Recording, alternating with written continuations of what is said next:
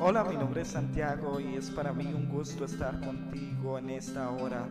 Espero que podamos compartir este precioso mensaje y que sea de gran bendición para ti, que lo disfrutes.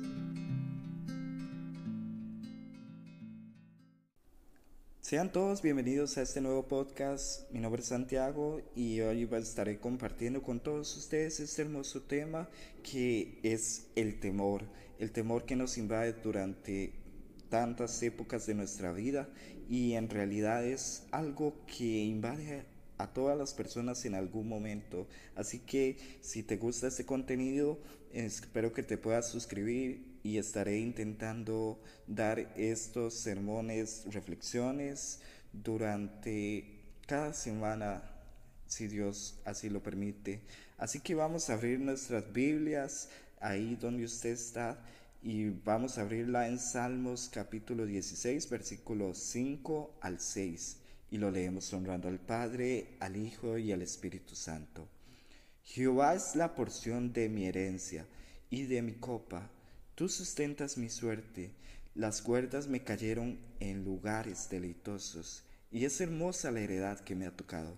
En este poema, en este salmo, David manifiesta el deleite y su confianza en Dios, en la confianza tan grande que tiene en Dios. Y al oírlo el pueblo está siendo alentado a buscar a Jehová como su único refugio.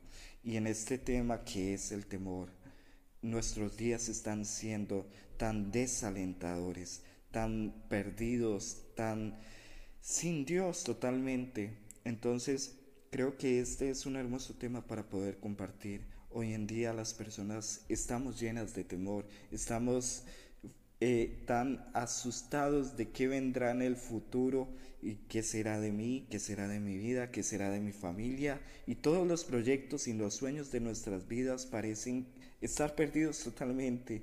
Pero me encanta David en este salmo porque manifiesta el deleite y su confianza en Dios. Al igual que todo el pueblo, David nos alienta a nosotros como pueblo de Dios a buscar a Dios como nuestro único refugio y a poner toda nuestra confianza, al igual que Él, en Dios. Y que en medio de todas las circunstancias, desafíos presentes o que tendremos en algún momento, a tener la seguridad tanto en la vida como en la muerte, de que el Señor nos guardará, porque la Biblia dice, ni la vida, ni la muerte, ni lo presente, ni lo porvenir nos va a separar del amor de Dios. Y David, yo creo que tenía claro que en su día, en su presente, está Dios, en su futuro estaría Dios, y en su pasado hay tantas circunstancias del pasado, pero si en tu presencia y en tu futuro está Dios, no hay por qué preocuparnos.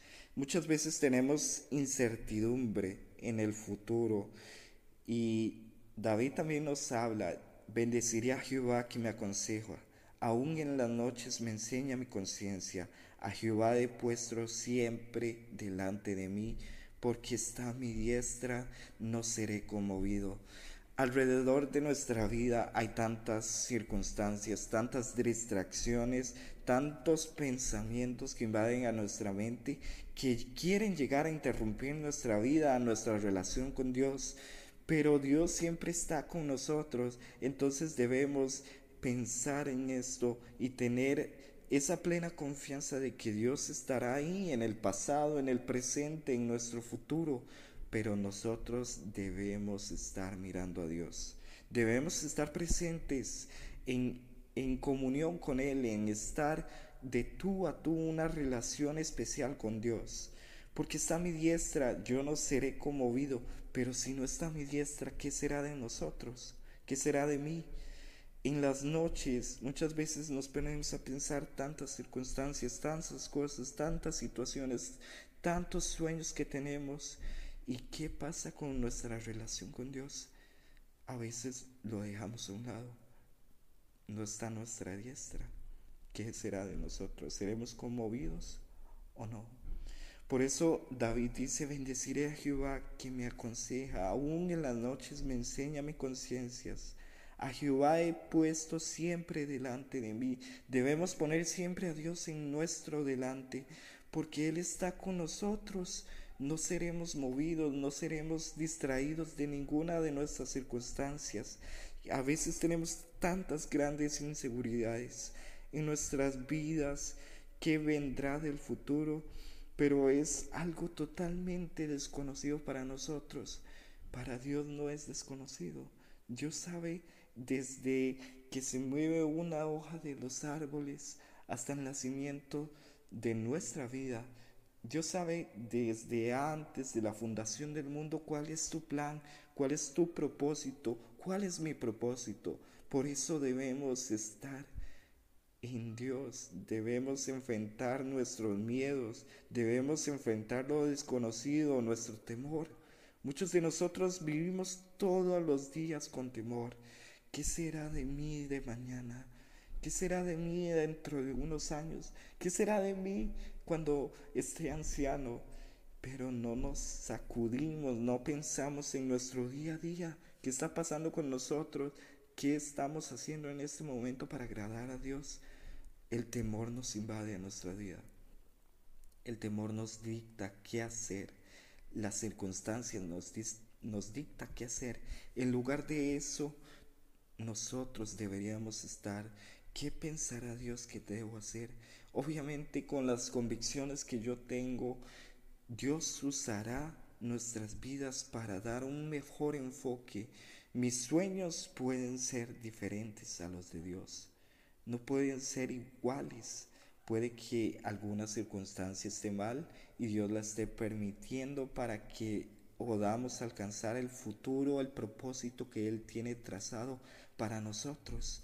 Muchas veces me he puesto a pensar qué hubiera pasado si Jehová Dios hubiera permitido que Job hubiera vivido todos los días de su vida sin problemas, sin la muerte de sus hijos, sin la destrucción de su ganado y sus bienes, sin tener problemas de salud. Tal vez hubiera sido la persona más agarrada de Dios. Pero lo curioso de esto es que Job termina diciendo, de oídas te había oído, mas ahora mis ojos te ven. Y tal vez Job tenía miedo, tenía temor de lo que estaba viviendo. Decía, Dios, mátame en este momento. Pero a través de todas esas circunstancias, los llevaron a conocer a Dios a un punto que nadie ha llegado, que muchas personas anhelan llegar, o de que muchas personas se olvidan de Dios en ese instante.